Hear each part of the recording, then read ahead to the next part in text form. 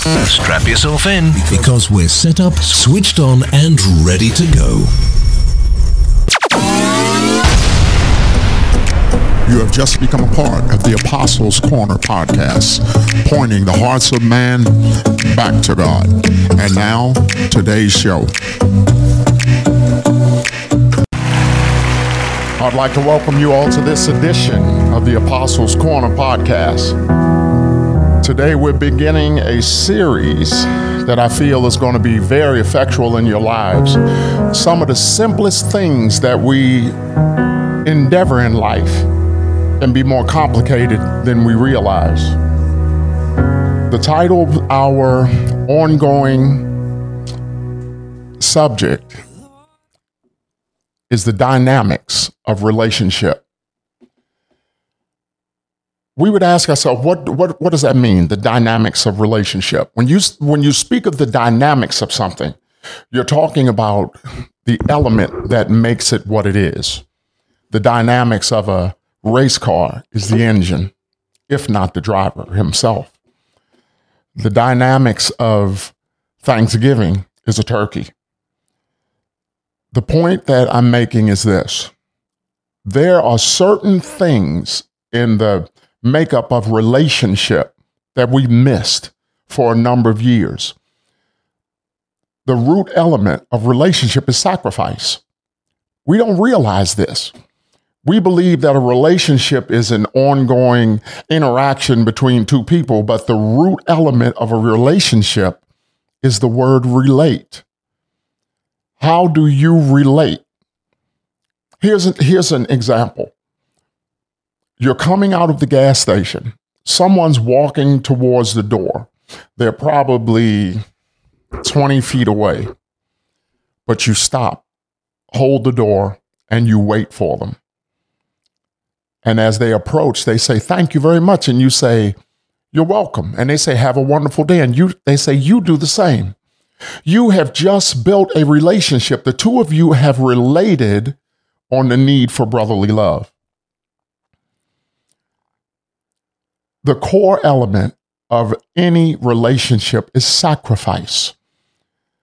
But we don't realize that. That's why so many relationships fail. I want to go back to Genesis, and I want to show you how even in the beginning, God set sacrifice into his relationship with Adam.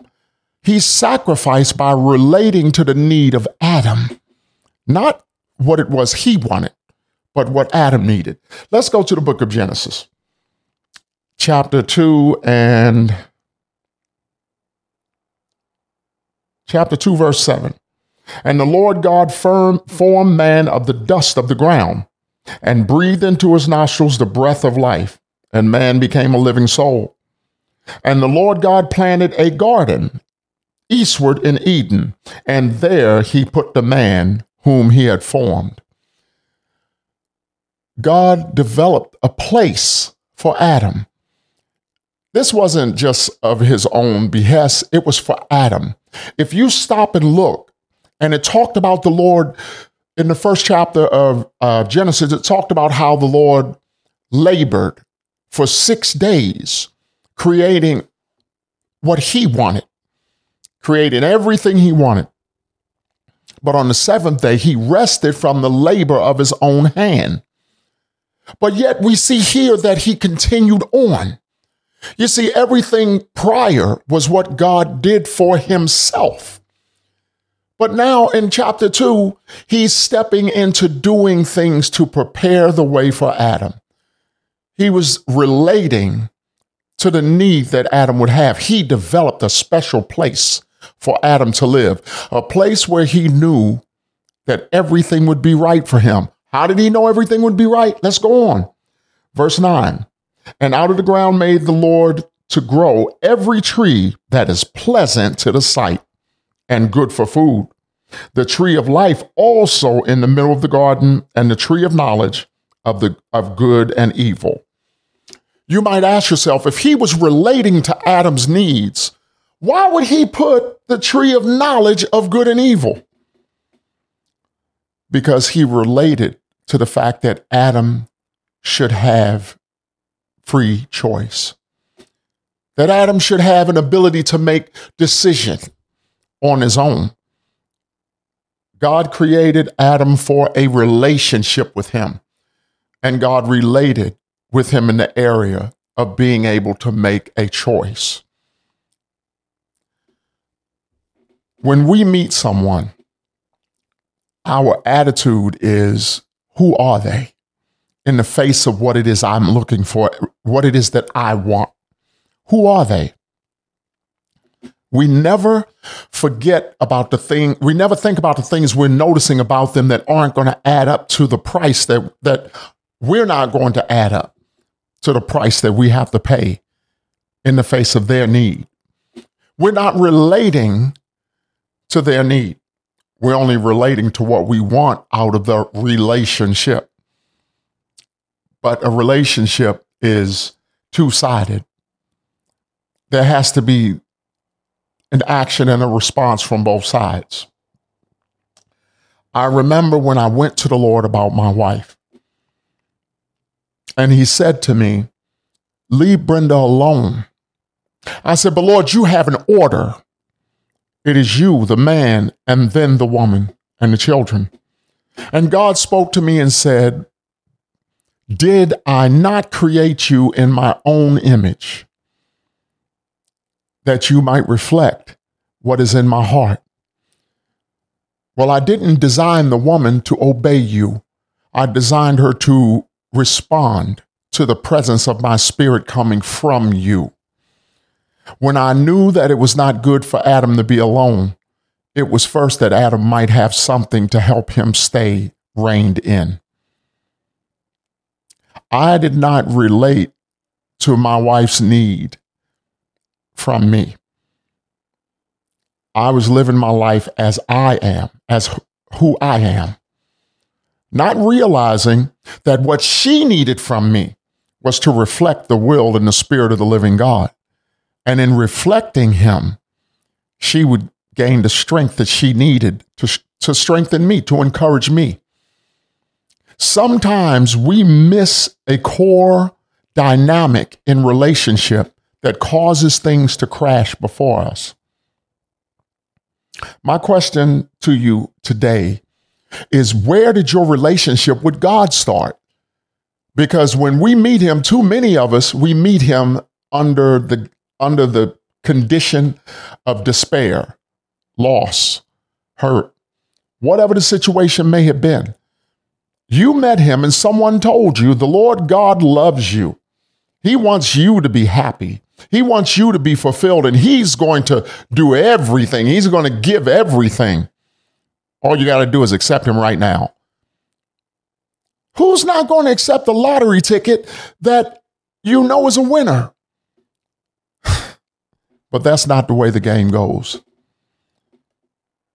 There is a price to pay for the relationship that we have with God. We have to relate to the heart of God.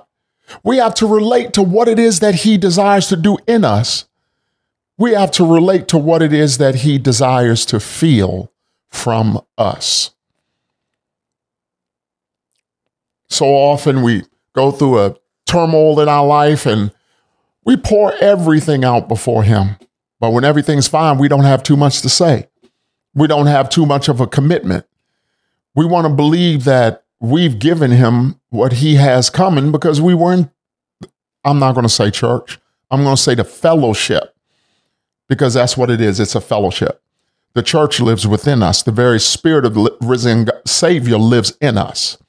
By his sacrifice, God sent the Comforter to abide within us and to be our guide unto all truth.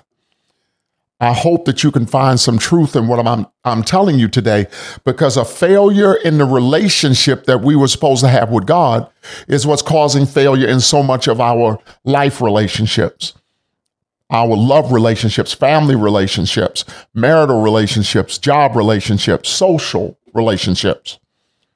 They have no level of relate. We're not relating to one another's need. I had no idea of the importance that my life had in the presence of the world. But Donald Trump was on television, and he said, maybe they could inject some bleach. And I lost it. I was kind of wigging out because I couldn't believe that he had said this. And I could feel my wife looking at me with that, I hate when you're like this look. And the Lord told me, John, leave Donald alone. When Father God, Yahweh, the creator of all things, tells me to back up off of a respected level of hatred for my enemy, it's time to stop and listen. And this is what he told me. He said, I have never judged you by the content of your hands, but by the content of your heart.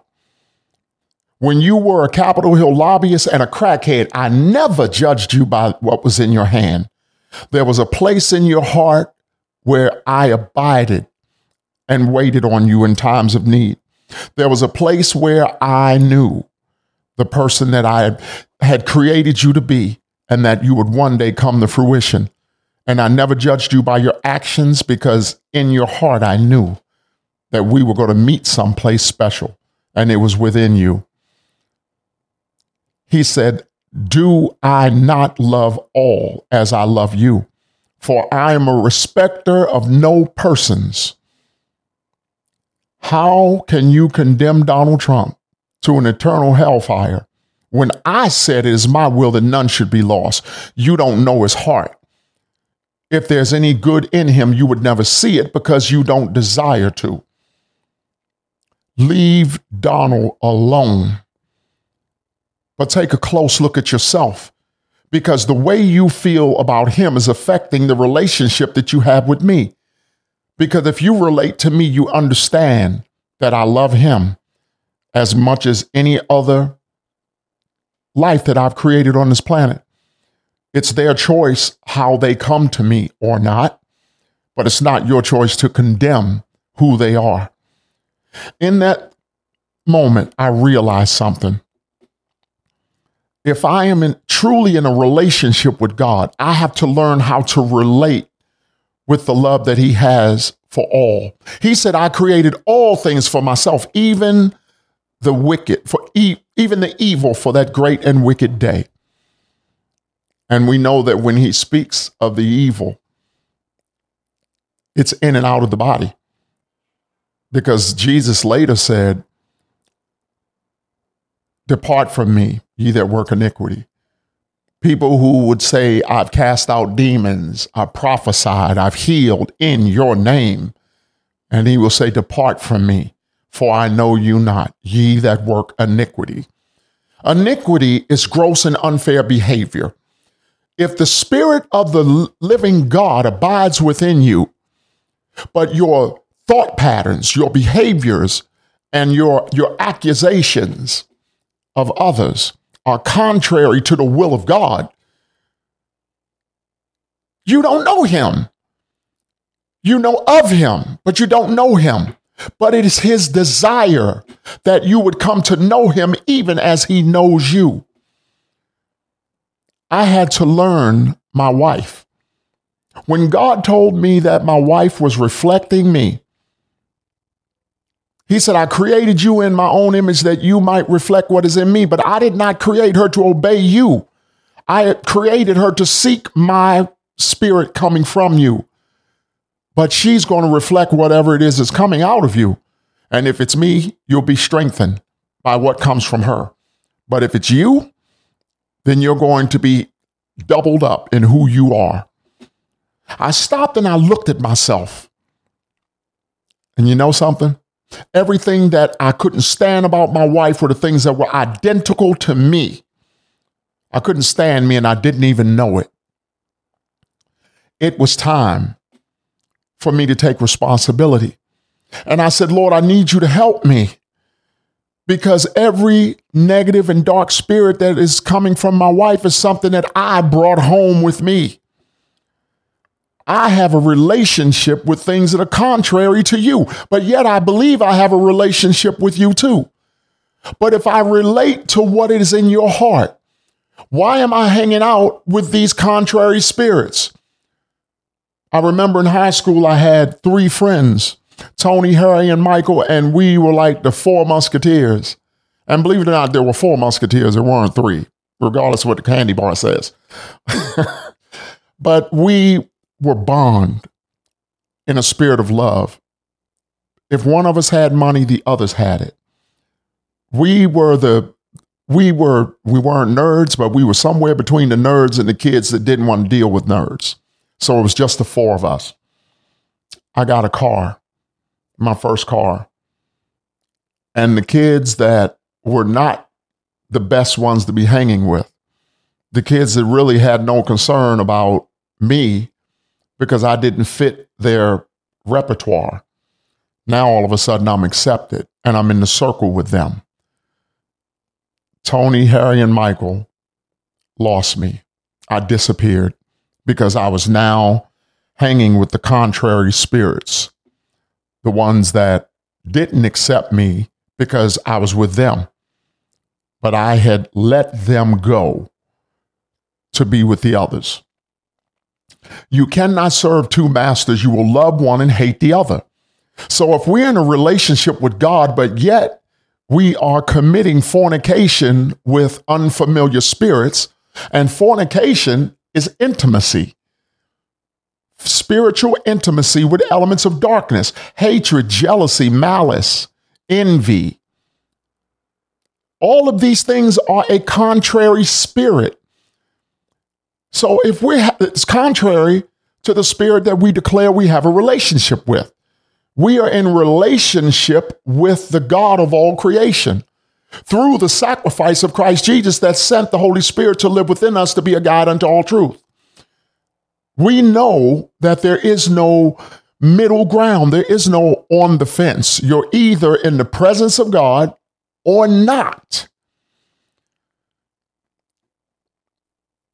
In this relationship, we ask God to be subject to the things that we desire, the things we need, and the things we hope for. And too often we have nothing to say to them. Just like Tony, Harry, and Michael, if there was something that they had that I needed, I would have left the other ones alone to go to them.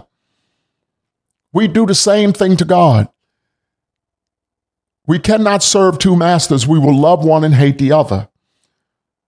But if they're both in your life, God's not going to accept. No good wife would accept you having a mistress that you even dare to bring home with you. God is the same way. There were times that the scriptures say, and the face of God was against them.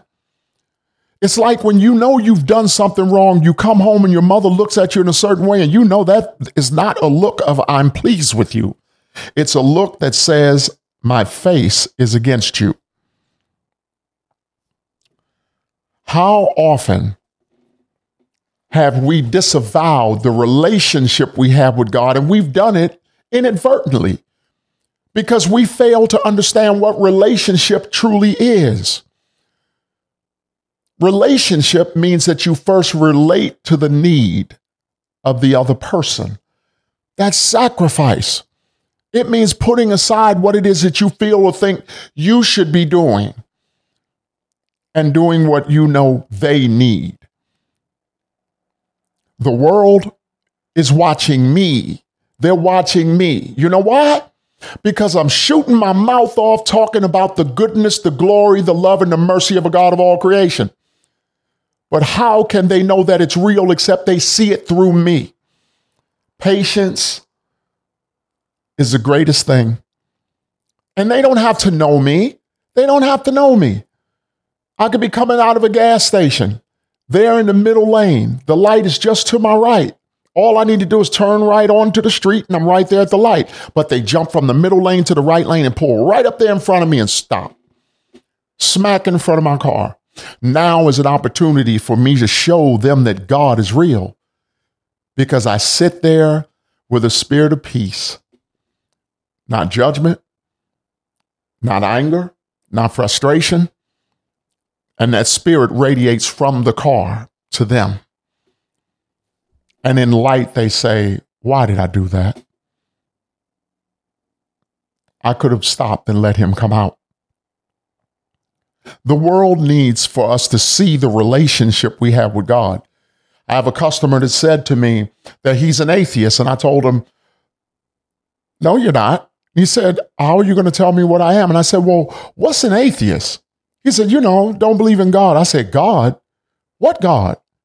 He said, God in heaven. And I said, oh, so you do believe in him?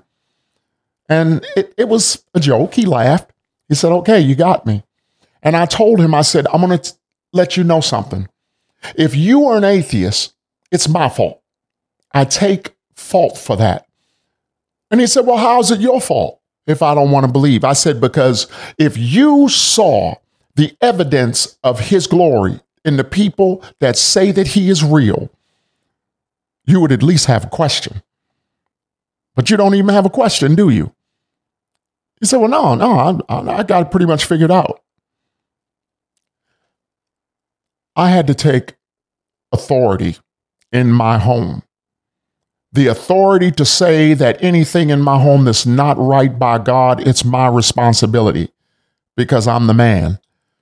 And I started seeing so much in me that she shouldn't have to deal with. Things she shouldn't have to deal with that she had actually become a part of. Why? Because it was coming from me, and she's a mirror of me. Well, I started seeking change in my heart. I started looking for a way to be more of what she needed to see from me. After about a year, I didn't feel I was seeing enough change. And the Lord gave me a vision. And in this vision, I was standing in a field, a large green field, and literally a mile away up on a hill, there was a guy standing there. He had his legs spread and his hands on his hips. The sun was directly above his head. I saw his hand go up in the air, and a sound came out of my hip, and I looked down, and there was a radio on my side. And he said, I'm changing the color now.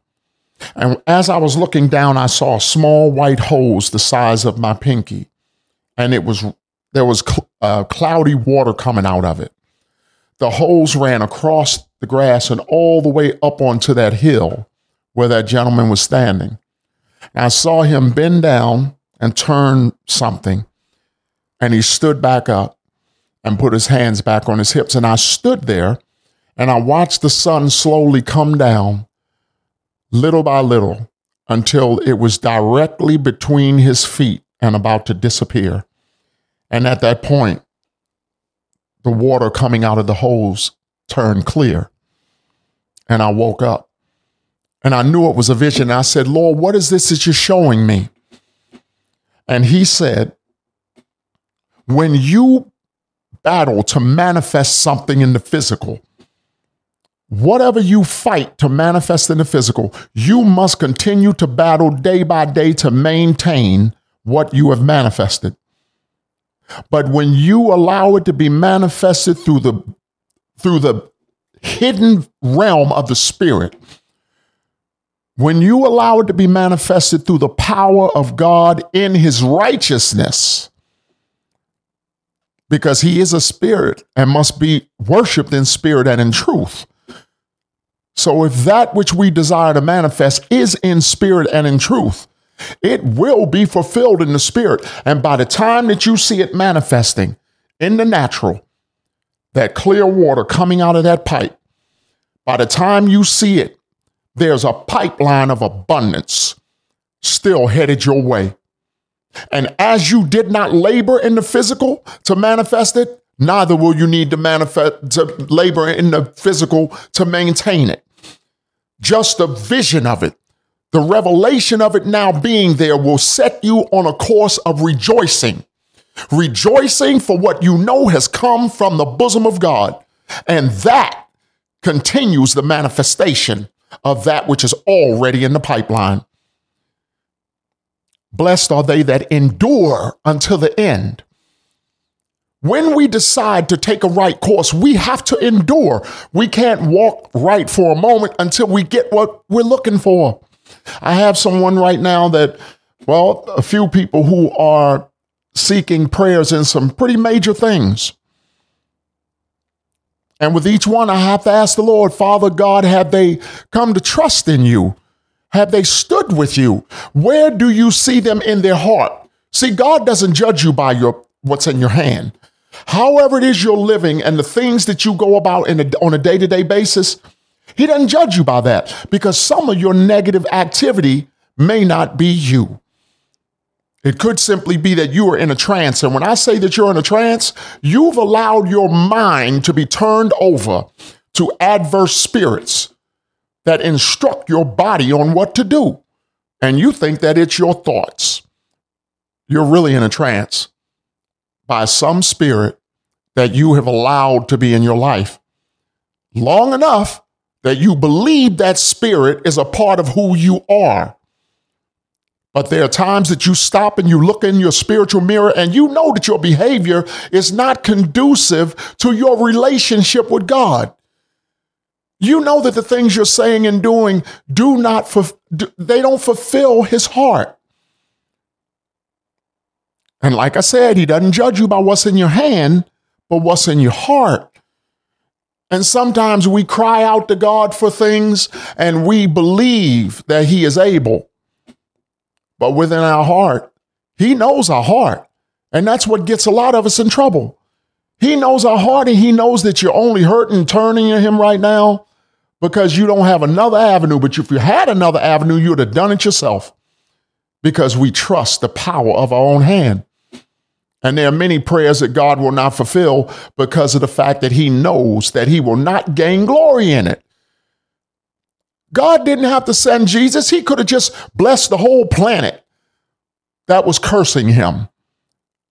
But God desires to be glorified in all things. The question is, do we want him to be glorified no matter what the cost is that we have to pay? I don't want nobody telling me about the mercy of God. Mercy is everlasting. It is eternal. But grace has an end. Grace is sufficient. The word says grace is sufficient. If I'm giving you a ride somewhere in my car and you look at the needle and you say, you don't have enough gas, I say, oh no, that's sufficient. Sufficient means enough to get you to where you need to be. There are things in my life that I don't have any more grace on them. I don't need it. I don't need grace for smoking crack. I don't need grace for cursing my brethren. I don't need grace for hatred and unforgiveness, because grace carried me to where I could rise above those things and no longer walk in them. Without a relationship with God, we cannot get to the place where we truly please him. We have to be able to relate to what it is that God desires, what he needs. I've said in previous broadcasts that the word of God is not sufficient. The word of God is, for me, it is a template showing everything that happens if you do and do not do what God tells you. It is a confirmation of his heart, and it is a revelation of the things that come if we do or do not obey him.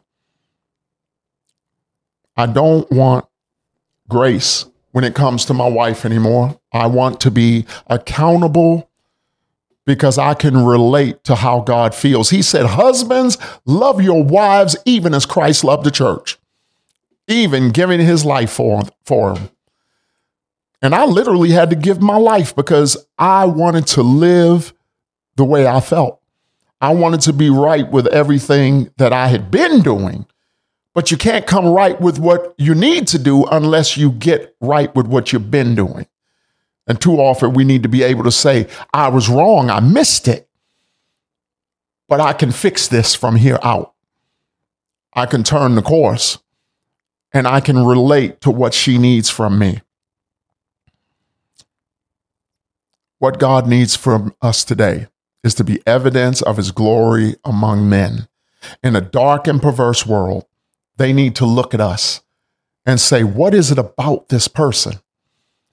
Can they ask a question and not get an answer? I don't think so. There were so many points in the Old Testament where there were people who loved God, desired to do his will, but they couldn't relate with the importance of the need. Jonah's a prime example. He loved God, but Jonah, he wasn't willing to be rejected. The scriptures say that Christ learned obedience through the things that he suffered. How's that? Because suffering means to go through something that's uncomfortable, something that you feel you shouldn't have to endure. But when you suffer, will you call on God and listen to him? I have had a number of people curse and defile who I am, telling me there are no apostles. The word of God doesn't say that. Oh, but it does. And he's given apostles, prophets, evangelists, teachers, and preachers for the edifying of the body until we come in the fullness of the unity that is Christ Jesus. And we are not there yet, and we won't be there until we see him. And when we see him, we will be just like him. For what love and mercy is this the Father has bestowed upon us, that we should be called the sons of God, not Christians. Christ never called us to a title based on his name. He said, be ye sons of the Most High. A son reflects his father. I have taken many attacks in peace because Jesus suffered affliction, judgment, degradation.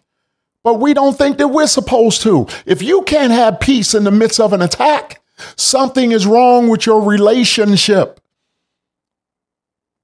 It could be that your relationship is currently only with the church, and you don't know how to build the one with the Father yet.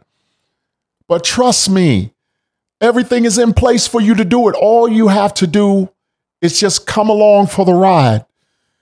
The Holy Spirit was engrafted within us so that we would know the very heart of God. But there's a part of us that wants to know that we already know. Much of what I know isn't worth a dime. And until I surrendered what I knew, I couldn't find out everything I didn't know. We are in the last days, and we need to find out where we are within ourselves. When we do that, we understand how to get where we need to go because we know where we are. How can you pick up a map to go someplace when you don't know where you are? But he knows where you are within him. Regardless of the shortcomings, regardless of the things that you have missed, he knows where you are. I encourage you this day, relate to what God needs from you, because this isn't a big picture. It's not the same for everybody. This is all about the people in your life, from your spouses to your children, to your families, to maybe even the fellowship in your workplace. It's all about them. You might be the only evidence that they have, the only opportunity they have for the evidence of the glory of God among men. Trust him. I remember years ago, some of the attacks I go through now, they broke me physically, emotionally, mentally. But now, it's okay. It's okay. The only thing that matters to me now is that when it is all done and I'm offered up and I leave this place, let my enemies talk about me like a dog as long as they have to end with, but he sure did love the Lord God. The only thing that matters is that you be evidence of the glory of God among men. I'm evidence of my wife. I go out to do something and I stop at just a little carry out and I get a sandwich and I bite into it and it's like the most pleasing thing I've ever had. And I find myself wrapping it back up because I want to take it home to let her try it. I've found how to relate to her presence. I'm laughing because I'm looking at a fly on my camera and I'm waiting for him to get on the lens. But look, everyone, this is Apostle John Morton. And through the power of the Holy Spirit within me, I declare the glory of a God of all creation in your lives. I declare that you will be lifted above every fear, every lack of understanding, every distraction, and every doubt that has been established in you through ecumenical words. I declare through the mercies and grace of God that thou shalt be a son that walks in the kingdom of the Most High, glorifying him and revealing to the world that the Spirit of the very God of all creation does live among them. This day, be thou blessed, be thou established in the greater things of God, and be thou free of anything in the past intellectual perspectives that have hindered you in your walk.